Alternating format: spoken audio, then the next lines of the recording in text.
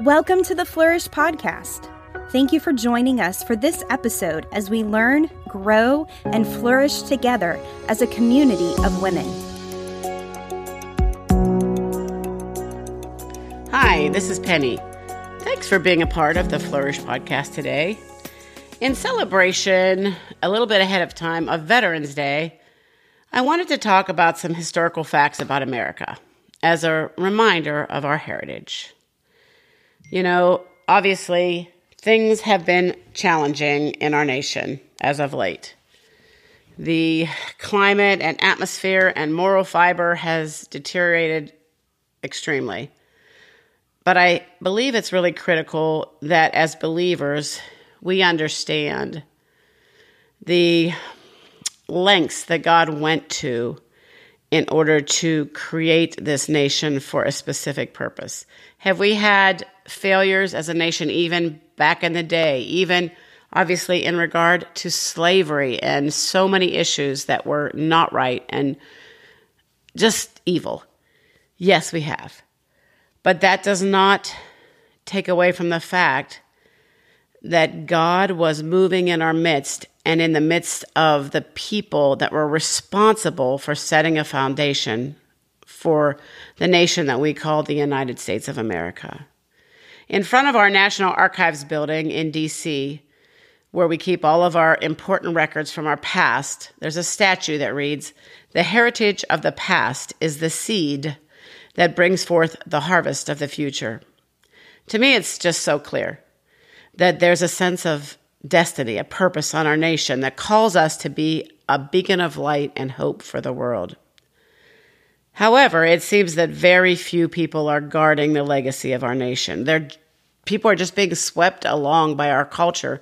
And in the last 50, 60 years, there's been a transformation in our thinking and in our belief systems to such a degree that there's a seemingly a deliberate rewriting and reframing of our history that obviously prevents the harvest of the future because we don't understand the heritage of our past.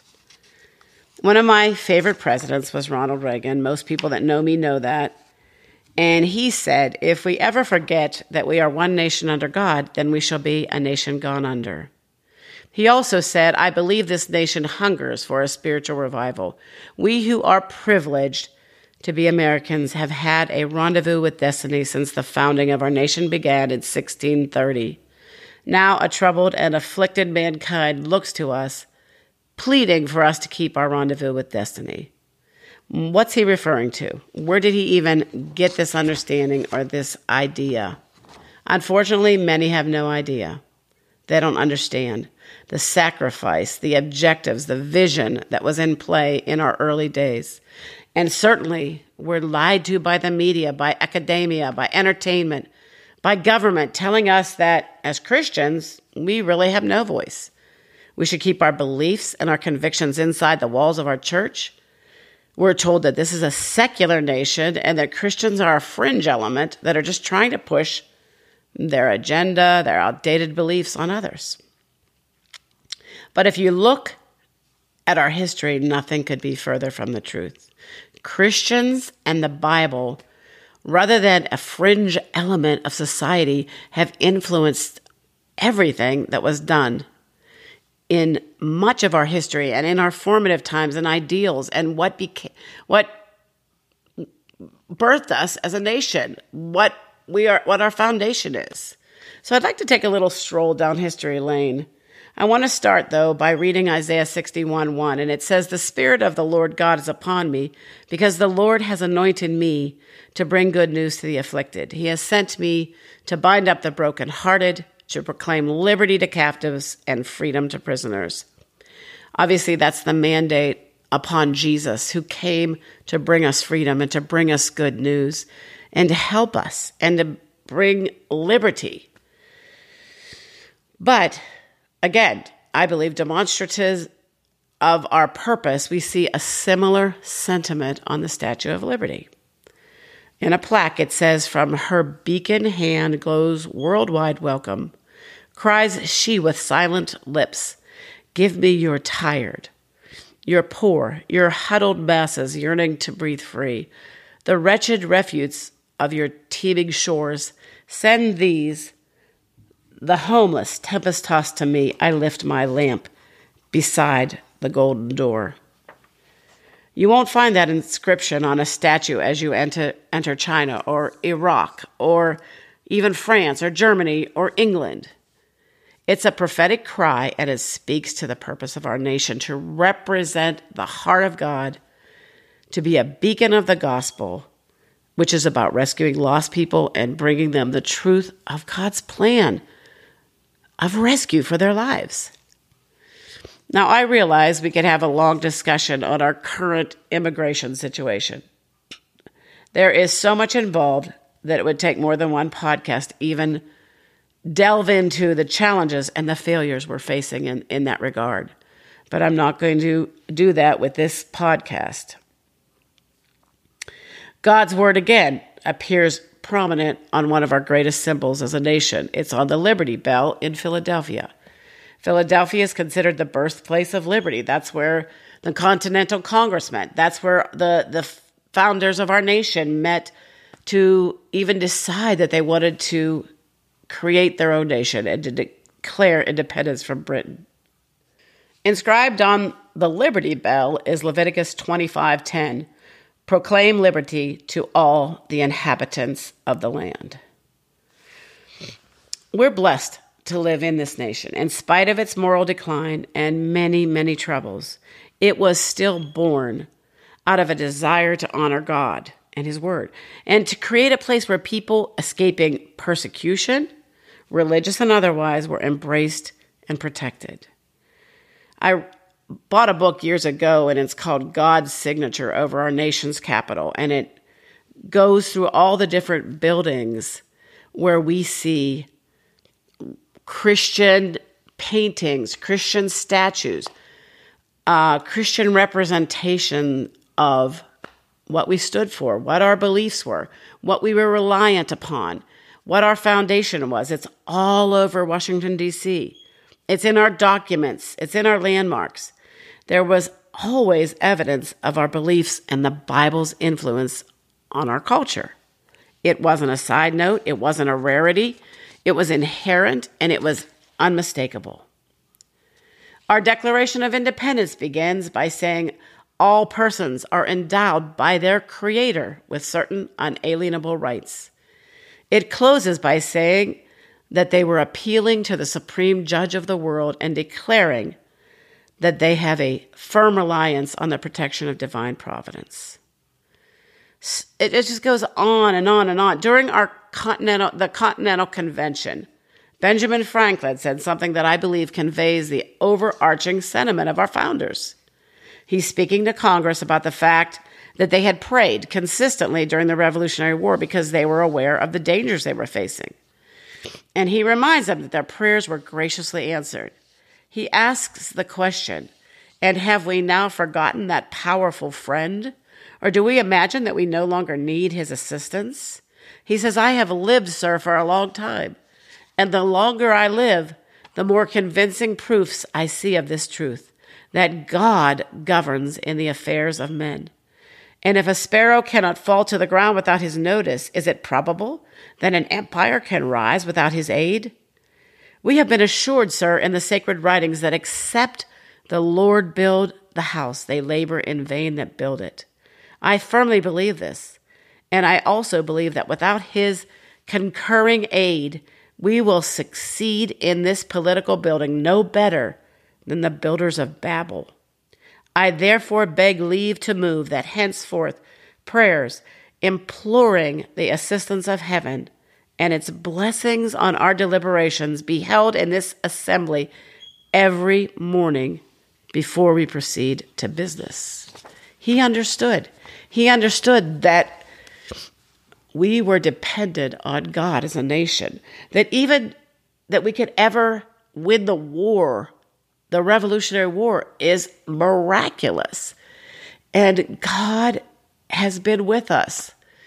You know, I know Christopher Columbus is a questionable individual as far as reputation and that type of thing. And I know he did things that seemingly were not good at all in his relationship with some of the Native Americans. But we still see God's hand in regard to him. He does describe himself as the greatest of sinners, and he wrote a book. It's called the Book of Prophecies. But he also said, "At this time I have seen and put into study to look into all the scriptures, which our Lord opened to my understanding. I could sense his hand upon me, so that it became clear to me that it was feasible to navigate from here to the Indies. And he gave me the will to execute the idea. The working out of all things was entrusted by our Lord to each person. I found our Lord well disposed toward my heart's desire, and he gave me the spirit of intelligence for the task. Who doubts that this illumination was from the Holy Spirit? He, with marvelous rays of light, consoled me through the holy and sacred scriptures, a strong and clear testimony, encouraging me to proceed, and continually, without ceasing for a moment, they inflame me with a sense of great urgency." Now, I don't know about you, but I never learned anything like that about Christopher Columbus. The thing I remember most was a little poem that said in 1492, Columbus sailed the ocean blue.